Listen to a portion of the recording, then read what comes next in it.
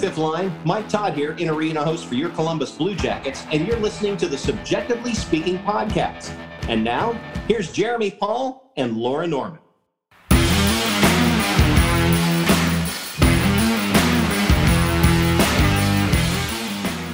What is up, everyone, and welcome into another edition of Subjectively Speaking on the Hockey Podcast Network, presented by DraftKings. My name is Jeremy. And I'm Laura. Exciting times because you all just heard our intro, which just wasn't on our last episode. So hope you guys enjoyed hearing Mike Todd return. Hopefully you guys didn't think anything inconspicuous is happening. I think I uploaded the wrong audio file, which also big ups to us not having an episode where we needed to make any edits, because that would have been big bad.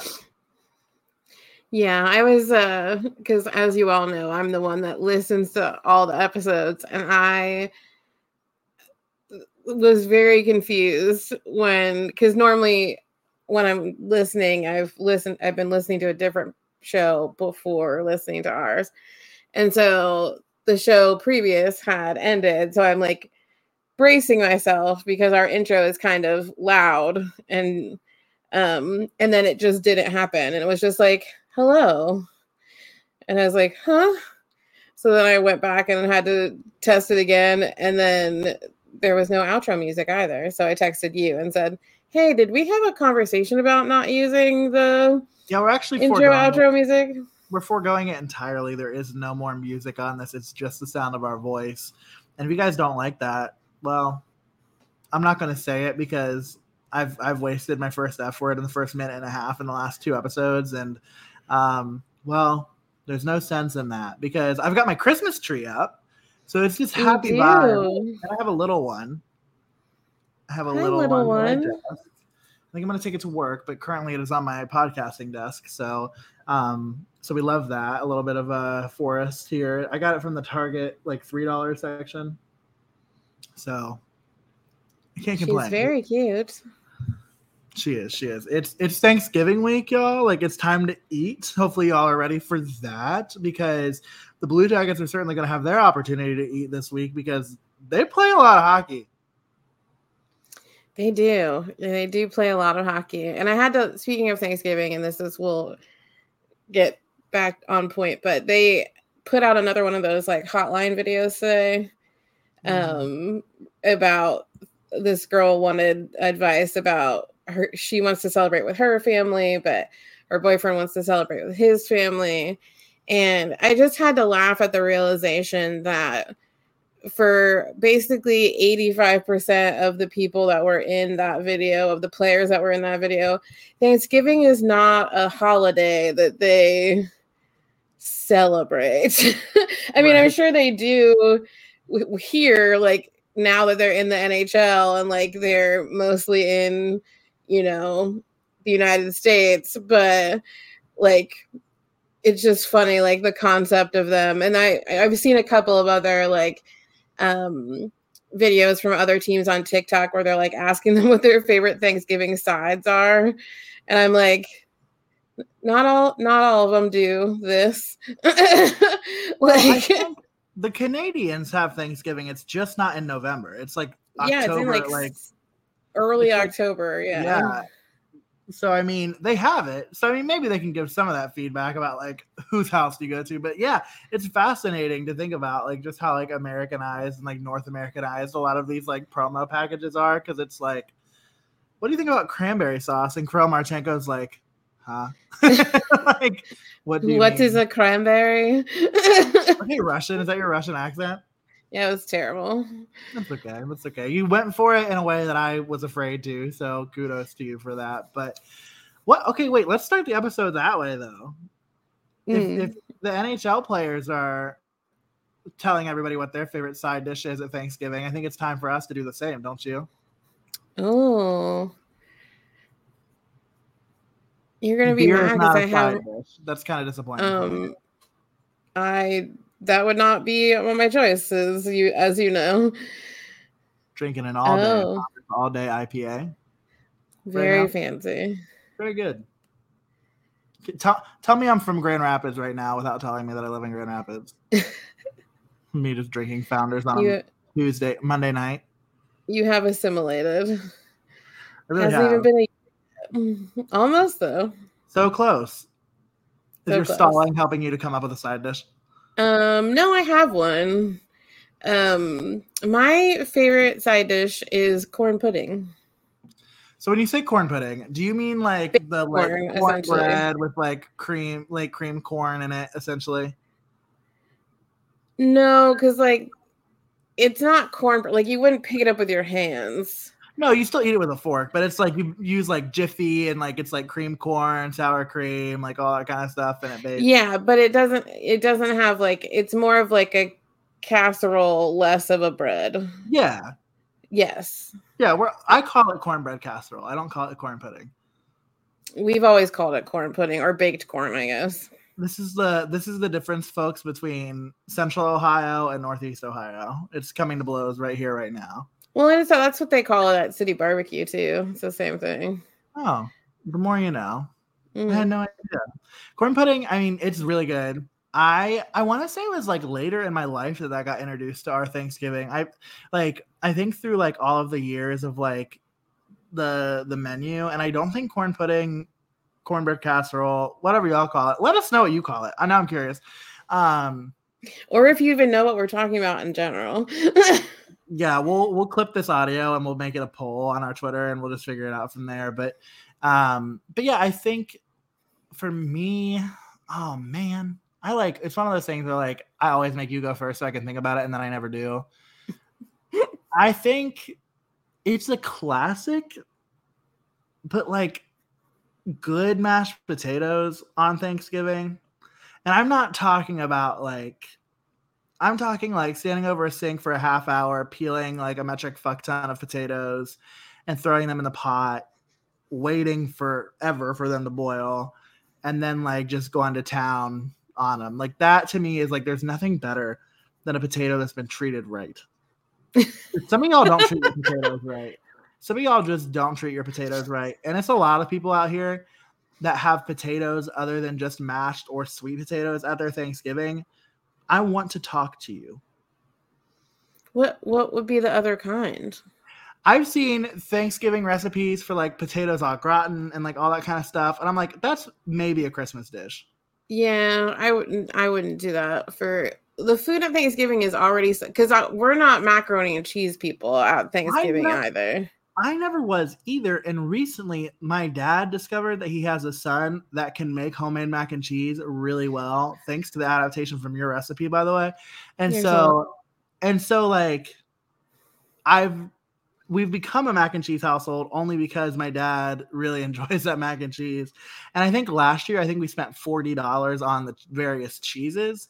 Cause like, you know how that goes. Like you don't ever use all of them, but you need to buy all of them to be able to like, yeah, it's not an inexpensive dish.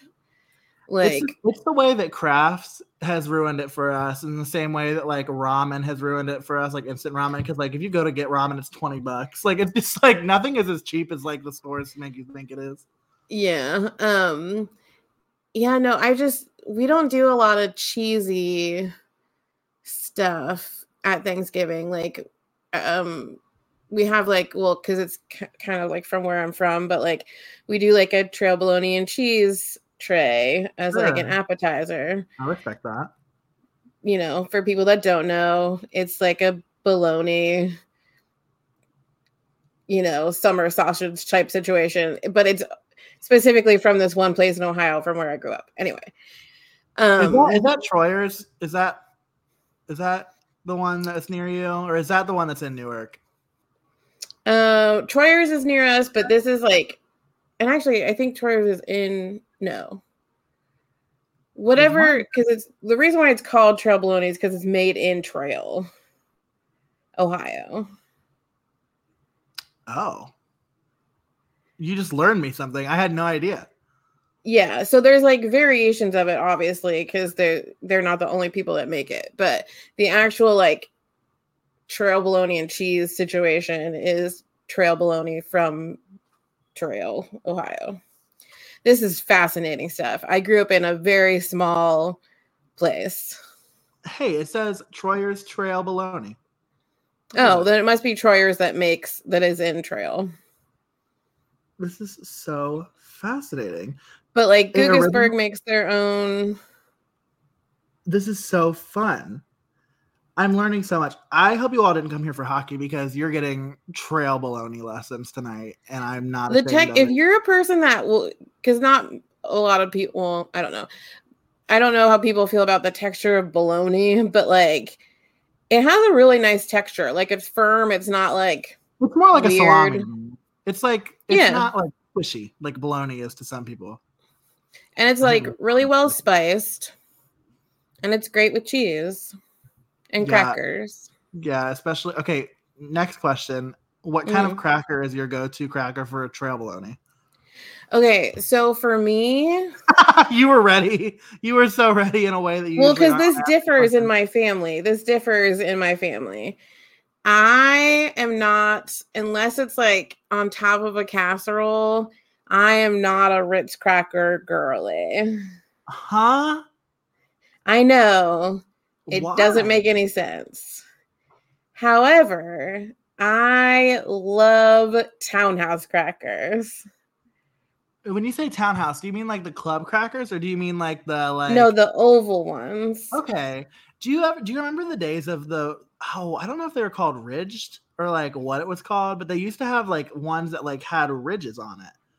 And my mom and I always used to get the chicken salad, the lemon chicken almond salad from Giant Eagle with those crackers specifically. And it was literally... Are they the square ones? Are they rectangle? They're not square. They're kind of oval. They might be Townhouse. No, they are Townhouse. It's just like they had a separate one that was like Townhouse, but then there was like Townhouse like ridges or whatever. I keep wanting to say ribbed, and that is the wrong product. Like that is the absolute wrong product.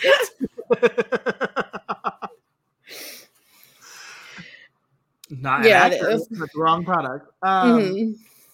So for those of you who are really wondering, there is Troyer's Trail Bologna is one of the best examples of local fare we can recommend. Our Trail Bologna comes from the 4th generation of the Troyer family. Don't be fooled by imitators. There is only one Troyer's Trail Bologna made in Trail, Ohio, and sold exclusively by Ohio retailers.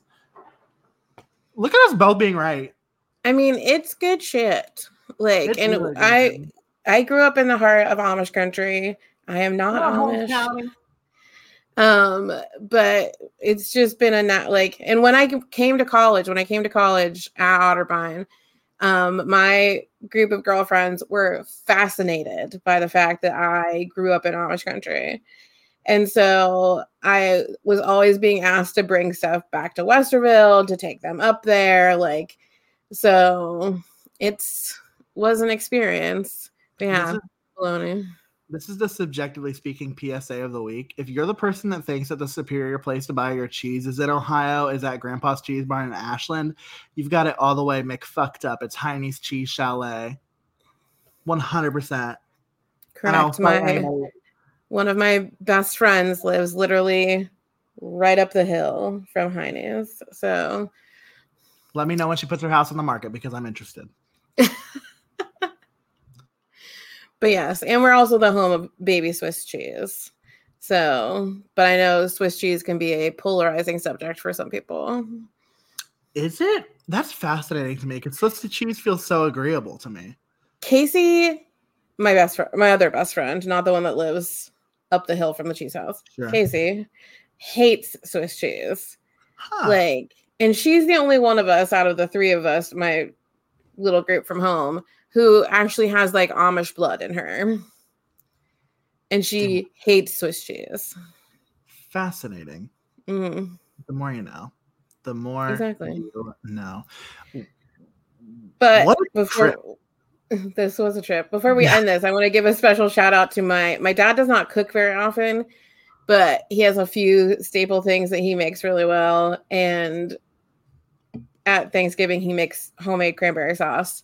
And it is my favorite cranberry sauce ever. My grandma makes really good cranberry sauce too, I have to say. I am sure that Dolly or Joyce? Joyce. She also used to make, and maybe somebody can help me with this. She also used to make oyster stuffing. With little pieces of oysters in it? Yeah, like canned oysters. Fascinated me. I never had it because I was always afraid of it. She doesn't make it anymore, so I kind of regret like missing that bus. But like, if there are people out there that have a family that does that regularly, let me know how it tastes. You weren't really a seafood person until like recently.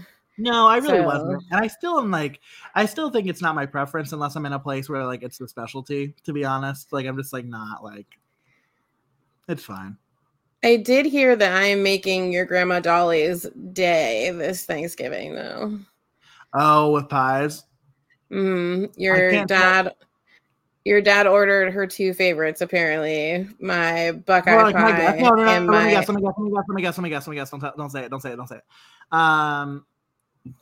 She loves the way you cut your apples. Yep. It's one of them. Yep. And then your dad told me the whole story about how she loves the way I cut my apples for my apple pie. It is unconventional, y'all. Like, I like have to say this like with all the love. Like, it is weird. Like, it is not the way that I've ever had another apple pie made, but it's so much better than a normal apple pie. Laura dices her apples in a way that where like they almost are like the size of like I would almost say like if you get like diced potatoes in a can. Yeah, they're about kind of like half an inch size. But although I think I've said it on the show before, but this has just turned into a Thanksgiving podcast. I don't eat apple pie. It's so weird to me. Have a thing. I'm a little bit better about it now as an adult, but as a child, I had a very sensitive sense of smell, and as my dad's favorite dessert was apple dumplings. And my mom would make them all the time. And there was something about the smell of the baking cinnamon apple situation. Plus, my parents just always kept our house really too hot. And I have like a real heat sensitivity. And it would make me so nauseous, like just to be in the presence of it. It doesn't do that now, obviously, because apple is one of my best-selling pies. So if it was making me nauseous, that would be a real interesting experience.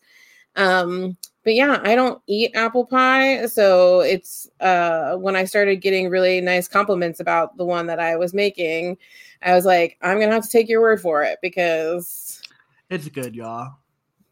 If you're an apple pie person, you have to order this pie from Laura at some point in her endeavors because they're so good. I'm sure she'll do something around the holidays, so around Christmas. So keep an eye out for that potentially. So we'll repost it because I think everybody deserves to have one of Laura's pies.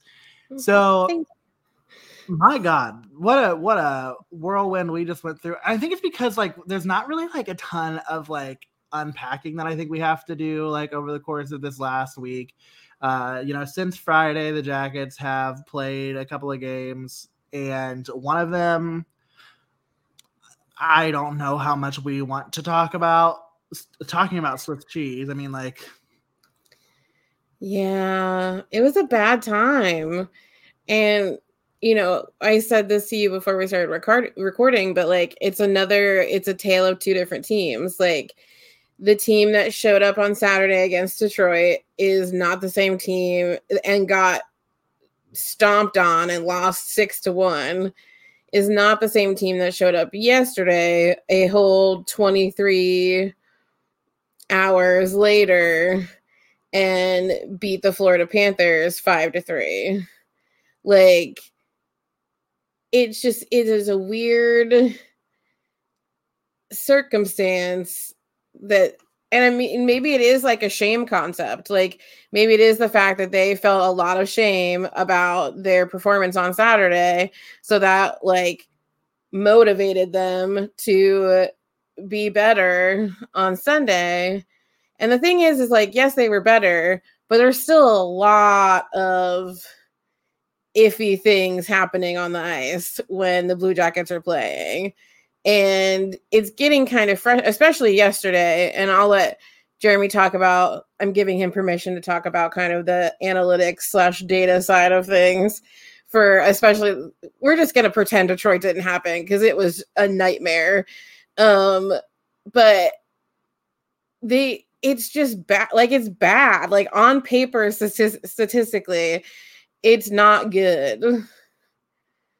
Yeah. So I'm gonna let you talk about it. Well, and like both games weren't, right? Like for the Jackets, like obviously did not play the best on Friday. Like they were severely outchanced by Detroit. Detroit, you know, put up 6 on them, of course, but even in the expected goals total, they were hovering around 4. I mean, that was just a game that the Jackets really weren't exceptional at any point in the game. and that sucks because obviously like you're hoping like first of a home and home, not home and home, excuse me, but back to back at home. And you kind of know like, okay, Corby's going to go on Friday. So you kind of know that Terry is going to go on Saturday. And, you know, it's something about the way that this team like showed up against Florida that was confusing. And I think what was even more confusing was like the result, like the final result of the game, because the reality is, folks, like the Jackets were like severely outchanced, outplayed. I mean, incredibly outshot against Florida. And somehow, some way, it's like that find a way mentality that the Jackets, like, it felt like they trademarked in the mid, 2010s, right? Like around the John Tortorella style of hockey, where it was like, you just find a way to win. You find a way to win. Getting outshot 50-23, folks, you don't win very many hockey games that way. Getting outshot in the first period by a total of 18-4, 16-12 in the second period, and then 16-7 in the third period, not going to win you very many hockey games. And somehow, some way for the Jackets, it did. Going 2 for 2 on the power play helped. I'll give them that without a doubt. But the reality is this team won this game because of Daniil Tarasov. And on the flip of it, well, the Panthers kind of lost the game because of Sergei Bobrovsky. So, like, it's a very fascinating conundrum that game was to watch. But obviously, it's exciting to see the power play working. It's exciting to see a couple of guys get on the score sheet that, like, have been getting on the score sheet, but it's just nice to see them keep going. And what is it I always say, Laura? It's a lot of things I always say, so let me not suggest before you like throw yourself into a spiral. But they don't ask how, they ask how many. And right now the Jackets have added another win to the win column after that game against Florida, and not very many people are going to ask how it happened. They're just going to know that it did. Yeah, I mean, that's, we always say it doesn't have to be pretty. It just has to count. And like, that is true. It's just, I think there's gonna start putting themselves in some really sticky situations if they can't start improving upon the things that are really crucially not going well, which is like keeping the puck out of our zone, being better defenders in front of our goaltenders, like keeping possession in the neutral zone, like turnovers are so, like, literally, I'm a baker, friends. Like, I'm about to bring over like 6 dozen turnovers just to be like, hi, this is the kind you want, not the kind that's on the ice. And it's just, the other thing is like, we have such an interesting situation with our goaltenders right now. Obviously Elvis is still injured, but both Corpy and Tarasov are recovering from the same hip surgery. And here's how you injure your goalies either again or further or worse than anticipated, is requiring that they be responsible for upwards of 50 plus shots when the opposing goalie is only getting the mid 20s. Like, the fact, like, you look at the difference between Daniil Tarasov and Sergei Bobrovsky, like, Bob is a seasoned veteran goaltender. Now, granted, he should be a little flustered by the fact that he only faced like 20 some odd shots and we still got 5 goals. But then you look at Daniil Tarasov, which this is what, his 7th, 8th NHL game.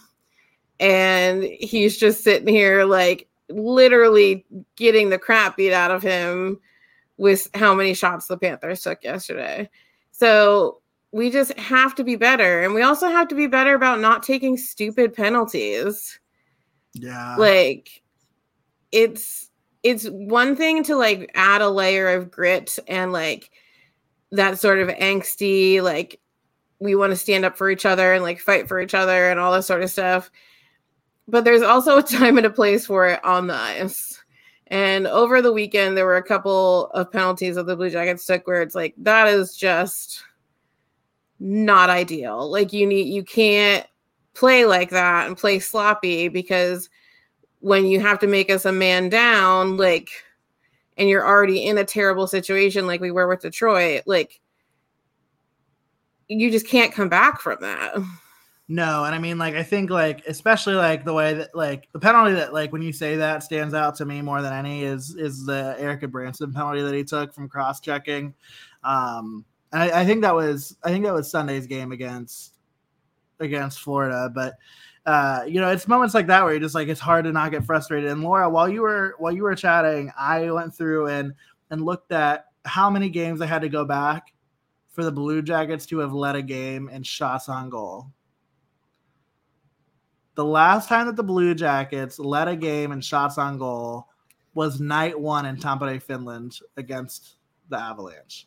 Since then, the Blue Jackets have been outshot 45-32, 34-29, 46-29, 37-33, 42-29, 37-28, and 50-23 in the last 7 games. And what, we've won 5 of those 7 games? 4, but picked up a point in 5. And so, like, it just, like, it's baffling to me. Like, but it's baffling. And also, like, you know, we're never gonna, you know, scoff at a win or whatever, but that's not sustainable play. Like, no, it can't be. You want to have people stop getting injured. Like, y'all, most of our defensemen are Cleveland Monsters players, and that's how it's going to be for the rest of the season, because we're putting ourselves in too many positions to get injured. Correct. And we're not playing smart hockey, and that also allows for injuries. And so they really have to tighten it up when they are in their own end, or we're literally going to be the entire Monsters roster. Like, and it will just, someone asked us this, and maybe you can touch on it a little bit since you're covering the Monsters, but like, who the Monsters pull from when we take their players. It's like, we're just going to just convert whole teams like up. It's insanity. So a lot of things need to get tightened up, which there are things that can be tightened up without needing to bring back the people who are out that are injured and are returning.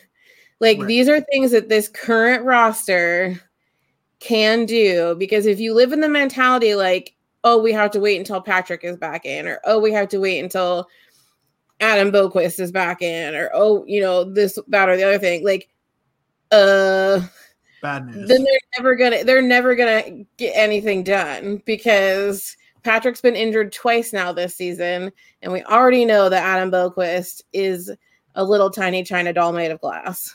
So, like, it's just not, you can't do that. You have to fix it now with your current roster players. Yeah, because you never know how long they're gonna be on the bench, those guys that are hurt. But you know what I know for certain, Laura? That you can win a lot of money with DraftKings? That is true. You can absolutely win a lot of money on DraftKings, because hockey fans light the lamp this winter with DraftKings Sportsbook, an official sports betting partner of the NHL. New customers can bet just $5 pre-game money line on any NHL team to win their game and get $150 in free bets if they do. And if that wasn't enough excitement, you can turn small bets into bigger payouts with same-game parlays. Combine multiple bets like which team will win, how many goals will be scored, and more for your shot at an even bigger payout. Download the DraftKings Sportsbook app now. Use promo code THPN. Bet $5 on any NHL team to win their game and get $150 in free bets if they do. Only a DraftKings Sportsbook with code THPN. Minimum age and eligibility restrictions apply. See show notes for details. So, to your point about what's going on in terms of what happens down in Cleveland when the Jackets break. So kind of to this point, it depends on the moment, right? So the Monsters and in the AHL specifically do tend to play a majority of their games on the weekend. So when you look at an AHL roster, an AHL schedule, you'll see like maybe Cleveland has like a handful of like Wednesday night games here or there, maybe a Thursday night game, depending on the week. But overall, usually they're playing the majority of their games on the weekends. So if something happens to the Jackets on a Tuesday, you can make some roster moves that don't necessarily affect the Monsters too dramatically. But a few weeks ago, it might have even been last week at this point, when the Jackets like had to recall like 3 Monsters, and I think 2 of which were defensemen. The Monsters actually skated a game last week with 13 forwards and 5 defensemen because the Jackets had depleted them of their blue line. And so it does have an effect. And at the end of the day, like the thing that sucks for Monsters fans and like the thing that sucks for the AHL is like, let me tell you who's always going to come first. It's always the big club. It's always the NHL. So there's no consideration in almost any circumstance about what's going on in the AHL. Cleveland has a 10-game winning streak, and Kirill Marchenko has scored in his last 12. But the Jackets need a forward. They need a middle six forward, and they need him now. Sorry, Kirill. Like, you're up. And obviously teams can manipulate that a little bit if they want a guy to stay in Cleveland, get some really good experience. Like they'll obviously like skip over somebody. Like a perfect example is the Jackets have Billy Sweezy up right now. If you've never heard of Billy Sweezy, that is okay. You are probably not alone. Billy Sweezy, monster. He is actually on a 2-way deal, an NHL deal with the Jackets. And so he never really spends much time in the NHL at all. But the Jackets called him up instead of calling up David Jiricek, who is somebody who has traditionally been called up. But Billy Sweezy is playing a 7th defenseman role, and obviously right now you don't want that. And the players that you would normally go to for that, I don't know, like a Gavin Bayreuther or a Marcus Bjork, are playing because everybody's broken. So, I mean, it just makes for a lot of unique circumstances. If the Monsters need to call somebody up, they actually look at the East Coast Hockey League, which is the ECHL. If you are a Columbus hockey fan and you have been for a while, you're familiar with the Columbus Chill. That's an ECHL team. You're familiar probably, if you're a hockey fan now, with the Cincinnati Cyclone, the Toledo Walleye. Again, all ECHL teams. And so the AHL, or I should say the affiliate for the Jackets in the ECHL is the Kalamazoo K-Wings. So the K-Wings is what they call them, the Kalamazoo Wings. And so only about an hour south of where I'm at right now is where the Blue Jackets have all of their ECHL talent that is currently a part of the organization, or it's also where the Monsters have them. So in the same way that, like I just mentioned, Billy Sweezy's on a 2-way deal with the NHL and the AHL, there are also AHL, ECHL contracts. And so that player might not be on an NHL deal. That player is on an AHL deal, but he could get moved down to the E and called back up to the A. I don't know why they don't call the NHL the N. They just don't. But all of that to say, that's how that works. And you also see a lot of times like Cleveland or another franchise in the AHL will sign a professional tryout with a player who currently doesn't have a team, right? So like, let's just say like, I don't know what happened to James Neal and if he ended up signing a contract somewhere overseas or what have you, but I don't think he did. I don't think so either. So all of that is to say that if Columbus keeps taking everything from Cleveland, Cleveland could look at a guy like James Neal and say, hey, a professional tryout contract, and he plays a couple of games, and then when everybody's healthy, they're like, we're good on this now. Thanks. So that happens too. That happens quite a bit. Alex Galchenyuk, who is a former NHLer, I think he was a 3rd overall pick back in 2013, is actually currently on a PTO with the Colorado Eagles, which is the Avalanche's AHL team. So it happens a lot. I mean, the AHL teams and their front offices and their coaching staff, like Trent Vogelhuber knows what to do with a roster that is ever changing. So they figure it out. They figure it out hardcore. And that's why I think if you can coach in the A, you can probably coach anywhere because it's just so much change all the time. And if you can manage that locker room, I think you can manage any. But yeah, very fascinating conundrum that the Blue Jackets create when everybody gets hurt. Yeah, and I mean, big shout out to the roster that the Monsters did have in that shorthanded game last week because they still won. Yeah, they did. Like, and you know, they are definitely finding ways to persevere in this circumstance. And you know, obviously, I think what's really nice about the Monsters roster is that they seem like a really close knit group of guys. So they are very supportive of each other and like, you know, understand when someone gets pulled up or whatever. And that's kind of been helpful too with the number of them we've had to pull up here to Columbus is that they already have like a relationship with each other. Like it's not just us bringing up one person, like we're bringing up like 2, sometimes 3 guys at a time. And, you know, it allows them to better assimilate to the situation in Columbus because they you know, have more familiar faces and they have people that they have either played on lines with already or like whatnot. So it's making that transition, I think, a lot easier too. But yeah, it's a crazy time. And I don't think it's going to get any less crazy, being as we haven't even played 20 games yet. Holy shit, this is such a long season. Anyway, to kind of wrap up that piece of our show today with like just a little bit of an update for those folks who like may not necessarily follow the Monsters too closely. Monsters currently are tied. Well, you should because Jeremy writes for them. Yeah, except for the fact that Jeremy hasn't written an article since the start of the season, and he really probably needs to do that before he gets told that he can't write articles anymore. Anyway, then there's that. Anyway, the Monsters are currently sitting at 3rd in the North Division. The top 5 teams out of the North Division make the playoffs. If you want to laugh, look at the AHL playoff format. It is really confusing and really chaotic. 23 It's garbage. 23 teams make the playoffs. Anyway, the weird thing about the Monsters, though, is they currently, as we record this episode, even though they're actually tied for 2nd, so them and Rochester have the same amount of points. Cleveland has given up the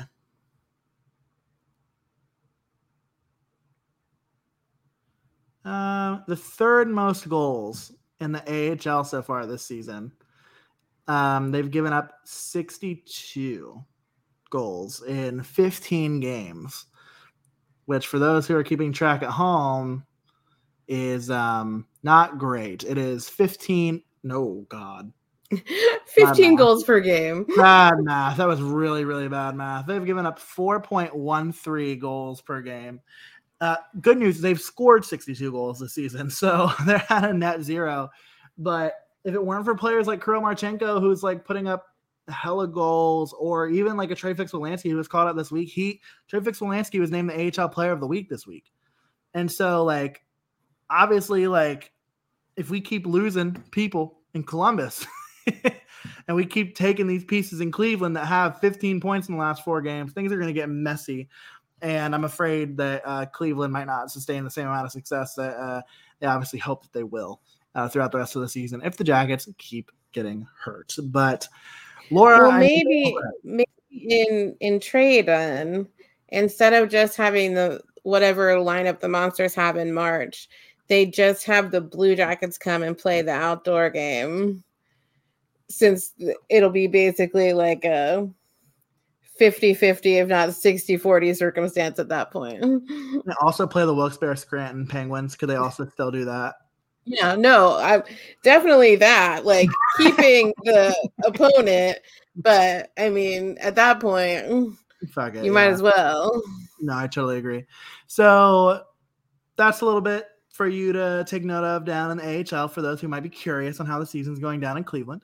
And maybe we'll sprinkle in one of those like once a week just to kind of like let you know how things are going, just so you can kind of keep tabs on your favorite AHL team.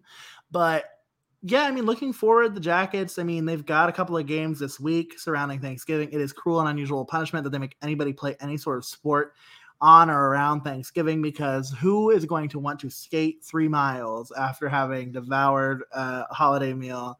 It's sure as shit not me, and I'm so glad that I don't have to be the one to do it. To whoever does, I'm so sorry for you. But yeah, the Jackets have got a couple of games coming up before our next episode, and they're like Well, first of all, of note, that has nothing to do with the actual game itself. The reverse retro jersey will debut on Wednesday. So that's exciting. The Jackets will be out there in that black and blue.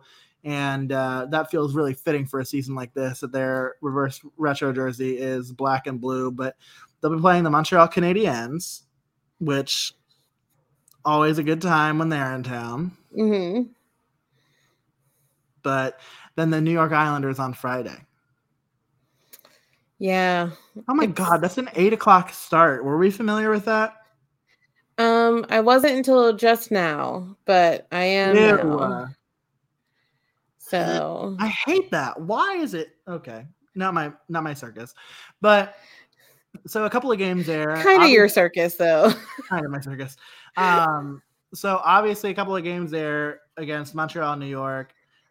I mean, I think it'd be maybe ignorant for me to like speculate like what we're gonna see in those games. I mean, I think what will be interesting is like seeing if Daniil Tarasov gets either of those games. Like, I don't know that he will, but it is going to be interesting to see if like they go to Corpy for both of those games. They might.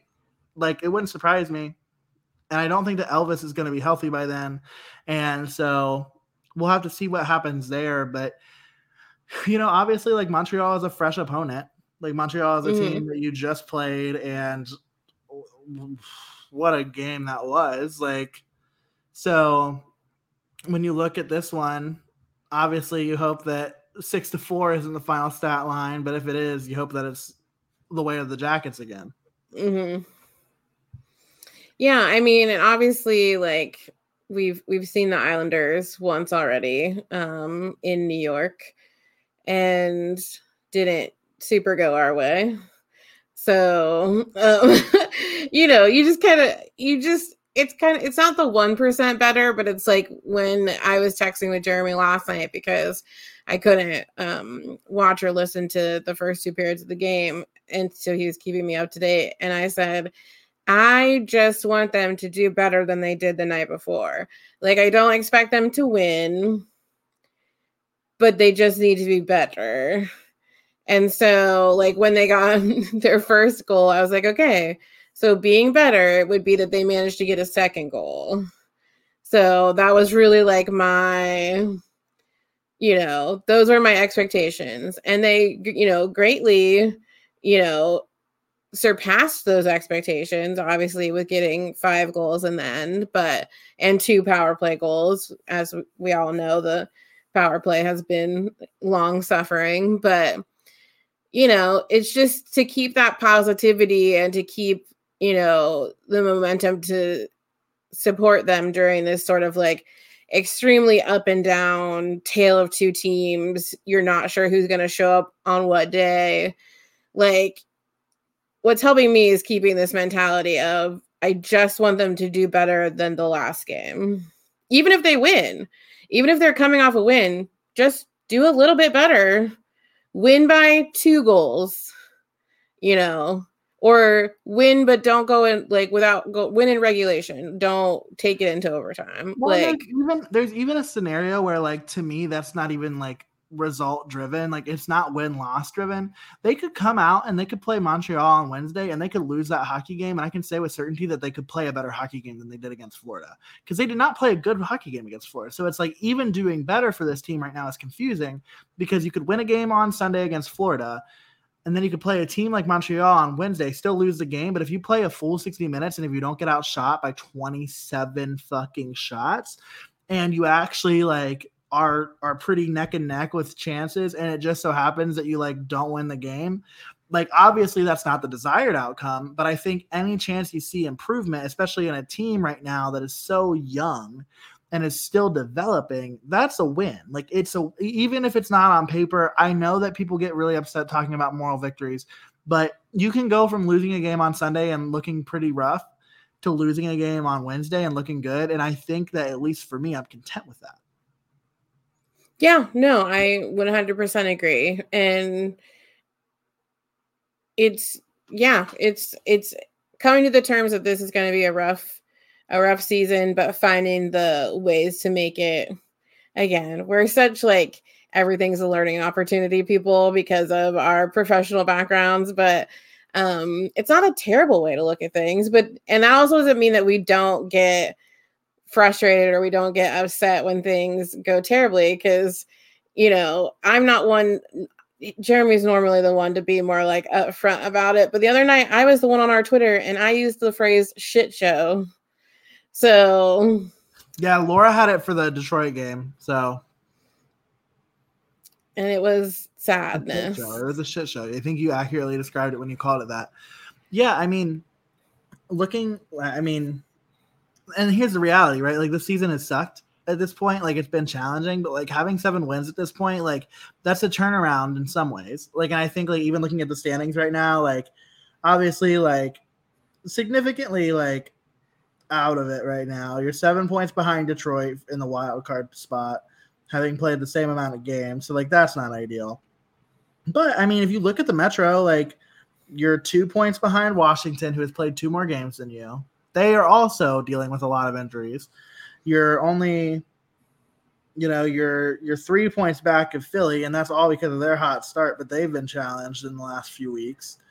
You look at Montreal, and that's a team with 19 points in 18 games. I don't know that the Jackets are like, this is not like a totally lost season at this point either. Like, that's the other piece of this is, like, for as bad as the first few weeks have been, I mean, like, I get what people are going to say. They're going to say, no, Jeremy, it's a done season. And I think you're probably right. But, like, technically speaking, this is not a great start, but it's better than it could be. Right. And like we said in the beginning of the show, they haven't even played 20 games yet. There's 82 games in the season. The season is so long. I forget sometimes that we started our show in a COVID shortened season. Mm-hmm. And so, like, at this point, we'd be like a third of the way done with the season, the first year that we recorded. Yes. So everyone can speculate and say what they want. And I know that there's been a lot of, like, interesting, like, quote unquote trade rumors or whatever, people looking at our pieces in order, whatnot, but it's still an early on in the season. Now, obviously by the end of December, we're not going to be able to use that excuse. Like, we will be pretty heavy on into nearing halfway. And so, but there's still some hope there that we're not going to win the Stanley Cup, but, like, we're going to watch some fun hockey, I think.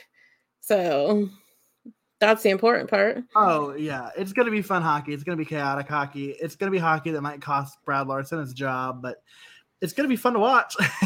We're going to have a good time. I mean, even when they're getting the ass kicked, I'm sorry, but, like, seeing another team put up 7 goals is sometimes fun if you're, like, just a hockey fan and you don't, like, want to throw up every single time it happens, like Laura and I probably do. But Laura, I have to say, before we wrap the show up, a couple of things still on my radar. So obviously, Ellis Merzlikins goes to IR. That's not really anything more than just a transaction to be able to bring somebody up. Billy Sweezy, like we talked about, gets called up to be a 7th defenseman. I want to go away from the Jackets for a second and let you know that I'm getting nervous. Okay.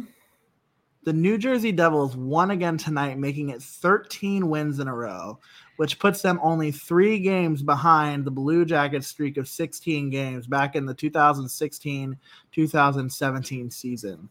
And so somebody better beat New Jersey, because I can't handle that one thing that we have. Granted, we're still one behind the all-time record in Pittsburgh, but still, second all-time win streak for the Jackets is in jeopardy. Neil will be insufferable.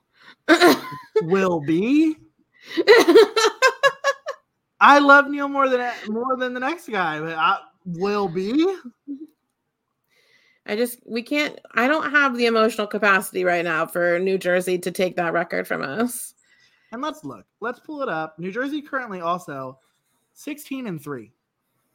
New Jersey is 16-3. They are in the driver's. I mean, this is New Jersey and Boston's conference at this point. Like, they're just absolutely, like, by far, which just makes me ill. But yeah, Laura's probably not handling that one well, folks. Sorry for bringing it up. But you look at, I mean, the Devils have definitely been close a couple of times to losing this one. I mean, they went into overtime this weekend against the Maple Leafs. But let's pull it up. What do the Devils have coming forward? Yeah, what are their next 3 games? They're going to win their next 3 games, aren't they? Well, I can't say with any certainty they won't. So more so, what are their next 4 games? Because 17 would put them at beating our record. 16, 3 is tying. Yeah, 17 they would take over. They would tie first with Pittsburgh. So their next 4 games, and this one is the one that could do it, I think. They play at home against Toronto on Wednesday. Oh. So you think Toronto might come in a little extra spicy since they got beat at their home arena? No, probably not. I would honestly, New Jersey's probably going to beat them like 6-3. They've got Buffalo on Friday. Oh, man. They've got Washington at home on Saturday. So back-to-back games, a little bit not rested. Yeah, but Washington's been struggling. I will say their last loss came to Washington at home. Washington beat them 6-3. Alexander Ovechkin just like gets a double hat trick. He's just like, fuck you all. I'm scoring. I'm getting to 800 tonight. But yeah, and then they've got the Rangers on that following Monday in New York. So I mean, it's definitely not an easy track to 17 for them. But I mean, I would say Buffalo is probably the only like real given in that situation. Yeah, Toronto a little bit. Buffalo, I mean, they've kind of fallen off. They started pretty hot, and this is like the tale of their like ways. Is like they start hot, and then like everybody else figures it out, and then they start to suck again. But I will say that Buffalo is not a cupcake either. Like Buffalo is not too bad this year. Tage Thompson's looked really good. You know, Alex Tuck is enjoying being in his hometown. I mean, that's a good team in their own respect to some ways. So we'll see. We'll see if the Devils do it. I'll be pissed off if they do. I really thought the Oilers had something for them tonight. I was watching that game actually like while I was laying on the couch, and you know, Mike Skinner just like totally like, is it Mike Skinner? I could make that up. His last name is Skinner. Just absolute shit show, dogged it, like literally passed the puck to a Devil wide open net, like just easy. I don't know. It was just bad to watch. Edmonton really could not figure that out. I honestly I'm usually pretty on top of the NHL standings, like across the entire league. I have not been good at it so far this season. I think I just have so much going on, like that I just have not paid a lot of attention, but you kind of have a lot going on outside of our show and hockey, so I'm totally okay with the amount of information that you are able to thank you so obtain. much. We're pretty abreast of the Blue Jackets, but if the season ended right now, just for anybody who's maybe in a situation like me, in case anyone's curious, the playoff teams would be in the East: Boston, Toronto, Tampa Bay, New Jersey, Carolina, New York Islanders, Detroit, and the Rangers. So that would be your playoffs in the East. In the West, Dallas, Winnipeg, Colorado, Vegas, Los Angeles, Seattle, Calgary, Edmonton. And the Blues have turned it around. The Blues are like right back into things. They're 9-8 now after having a really tough start. Yeah.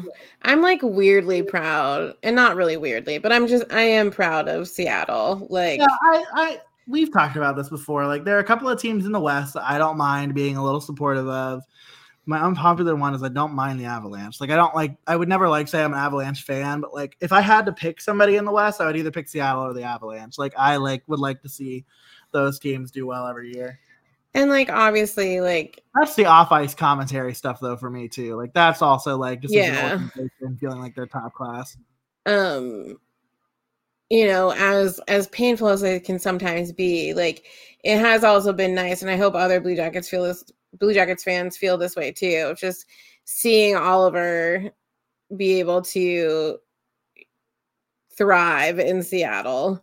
And like he just had his 400th game the other night, and he seems to be fitting in quite well. Not that we won't endlessly miss him in Columbus, and we clearly don't want him to do well when they're playing us, but you know, it is nice to see him sort of, you know, not sort of, but like easily transition, because that was a huge transition. So easily transition for our beloved Oliver.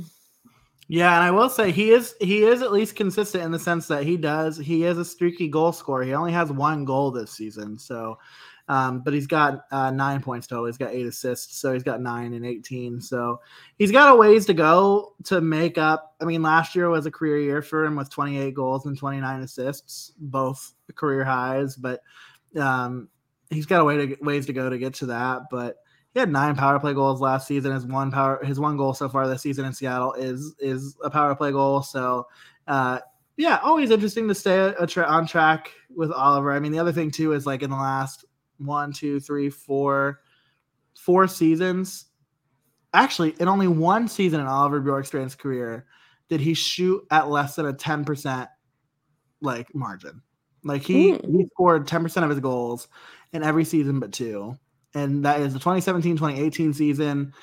And then currently this season he has a 1.8% shooting percentage. Not great. It is what it is. But last year he had a shooting percentage of 13% of his shots went in the back of the net. So he'll pick it up, but that's enough about the rest of the league. Yeah. At least he's playing. I'm not sure, if Cam's gonna see the ice. Oh man. In a real way. Well, it's not like Jakub Voracek is Voracek. That was an interesting way to say his last name. Was Jakub Voracek. It's not like he's playing any more games, so the comparison lives on. That is true. But Royal, what else is on your radar? Bringing it back to Blue Jackets land. Not a ton other than the fact that like we are making our grand return to Nationwide Arena this week for our first couple of games since the home opener. So I'm very excited about that. I'm very excited to see some of our hockey friends that we haven't seen in a long time. Well, I haven't seen. You went to Finland with them, but so I'm excited for that. I'm excited for you to be home in Ohio and get to experience my hot mess of a life in person rather than just over the phone. So, I'm excited to experience a little live hockey this week. It'll be good. And hopefully the results are good, because I don't know that either one of us can deal with them being bad. But I will say, just real quick before we wrap up the show, we tweeted about it, but want to draw attention to a situation revolving hockey in Columbus, just of the Scarlet and Gray variety. And specifically, I'm going to potentially butcher a name here, and so forgive me if I do. But Jagger Joshua is a Michigan State hockey player, and a couple of weekends ago, Ohio State traveled to East Lansing to take on the Michigan State Spartans. And I want to say Ohio State lost both of those games. That doesn't matter. The thing that matters is that Jagger made a statement today, which also, ironically enough, Dakota Joshua is Jagger's brother, and he played at Ohio State. So there's this goes a little deeper. But essentially, Jagger Joshua released a statement that said, on November 11th in our game against Ohio State, one of their players called me a racial slur multiple times.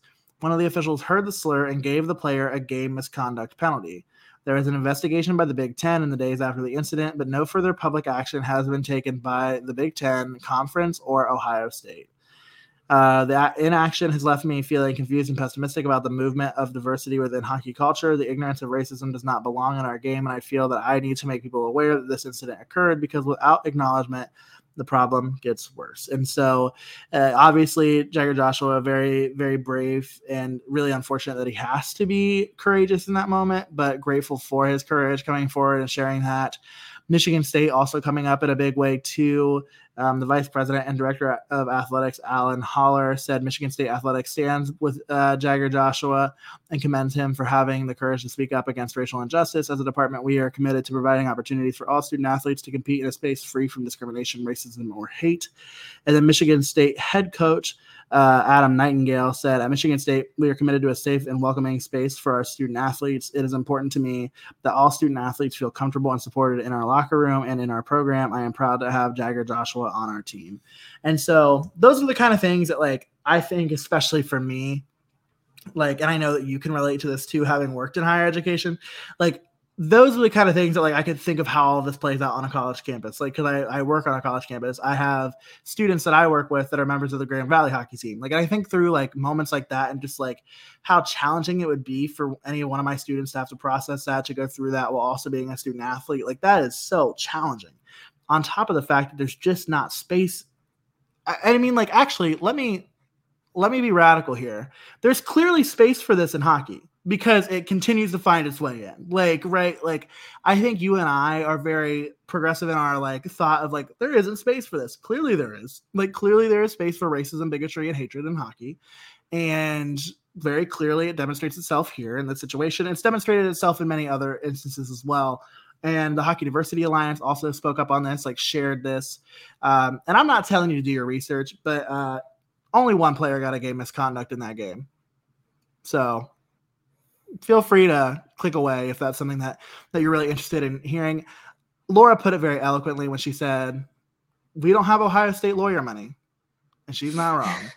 So we're not going to say his name, but you can look it up. And I almost would encourage you to do so. So Laura, I obviously want to give you space to just any thoughts that you have on the matter, but I know for a fact that we are in agreement here.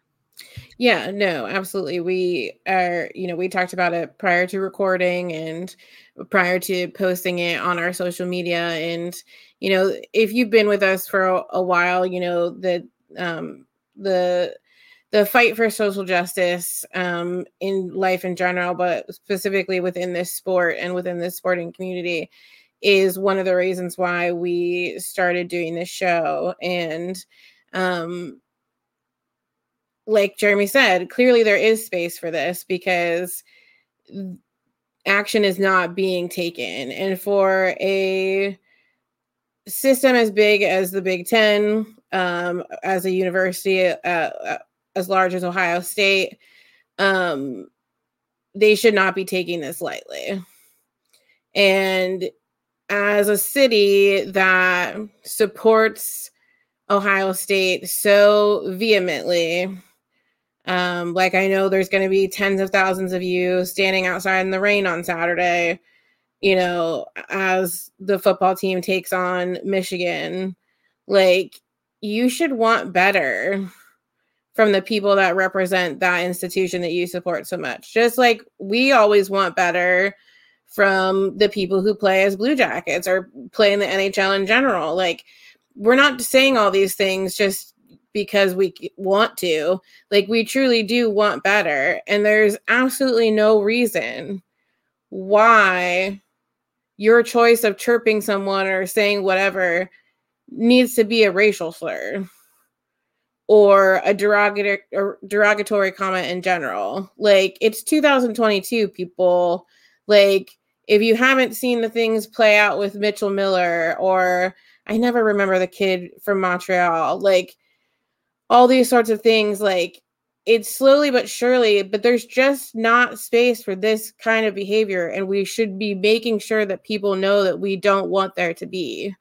Like, just because someone's good at a sport doesn't give them the doesn't give them permission to just act a fool all the time and say whatever the hell they want. Like, so yes, if you need to see more about his statement, which also Yager shouldn't have had to make a statement in general. He is the victim in this circumstance.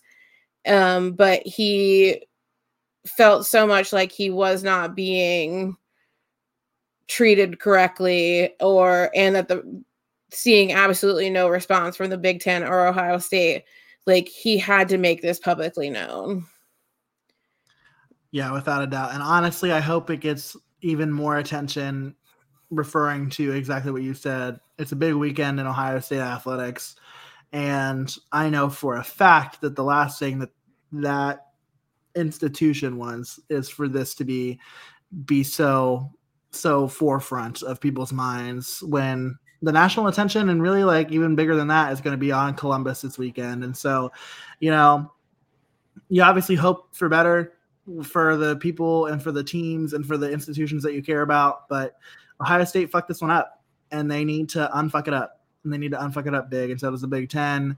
And obviously, again, just sending a lot of like healing energy to Jagger. And I know that is not anywhere near enough, but obviously we send that. And if you're somebody who is affected and continues to be affected by racial disparities and prejudice and bigotry and hate, just know that we appreciate you and we love you and we see you, and we'll always continue to speak up when we feel we need to. So, Laura, is there anything else on your radar? No, I think that's everything. Well, good news. Twitter is still alive. And so you, my friend, can tell the good folks where they can find us. And you can include Twitter. I can, yes. So you can follow us on social media on Twitter and Instagram at SubjectivelyPod. You can follow us on Facebook and TikTok at Subjectively Speaking, as well as YouTube. That's also our YouTube name. If you want to learn a little bit more about us, about the show, or just get links to all of the things that I'm talking to you about, you can check out our beautiful website, subjectivelyspeaking.com. If you want to, help support your two favorite hockey podcasters and get some super sweet merch in return, you can check out our merch store, subjectivelymerch.com. I actually have something coming from that this week, so I'm very excited to get my own merch. But we will be adding more things over the course of the next month or so when Jeremy's life isn't quite so hectic. And then hopefully a couple of new things. We are having lunch with our graphic designer on Wednesday. So maybe we'll slip in a little bit of shop talk when we're with Steven. And then lastly, you can rate, review, and subscribe on whatever podcast platform you're listening to us on, particularly if you're listening on Apple Podcasts. Scroll on down, hit 5 stars. It is our favorite number. Again, we don't know how the algorithm works. We just know things like likes and shares and comments and subscriptions and stars and all that sort of craziness helps for us to get noticed in the hockey podcast charts, as well as bring more people into this wonderful community that we are building. And so other than that, we just love and appreciate you all so much. And normally this is when I would do my cute little closeout, but the Big Ten just released a statement about the Jagger Joshua situation that is pretty fucking asinine. And so I'm gonna just go ahead and read that. Hopefully that inspires people to then use all of the things that you just said to be pissed off and say something. So I'm just going to go ahead and go with that. So the Big Ten Conference is committed to providing our student athletes inclusive environments free from acts of harassment or discrimination in any form. The safety and well-being of our campus communities remains our top priority. Now I'm going to go ahead and read the paragraph after that like diminishes all of that. The conference office collected and evaluated information from the Big Ten Conference ice hockey officiating crew, the Ohio State University, and Michigan State University, and available video footage stemming from an incident involving ice hockey student athletes from both member institutions at Munn Ice Arena in East Lansing on November 11th, 2022. The conference supports the decision by the official to levy a game misconduct penalty on OSU. Due to the absence of indisputable evidence presented to the conference has not imposed further disciplinary action. The conference is dedicated to listening and learning from our student athletes and our Equality Coalition. We will continue to work together to constructively and collectively create inclusive, empowering, and accountability resources for our member institutions. Before we make this episode an hour and 20 minutes, Like, what do you mean? Like, how can you support an official's decision to make a game misconduct call and not feel like there's enough evidence to hold further action against the player?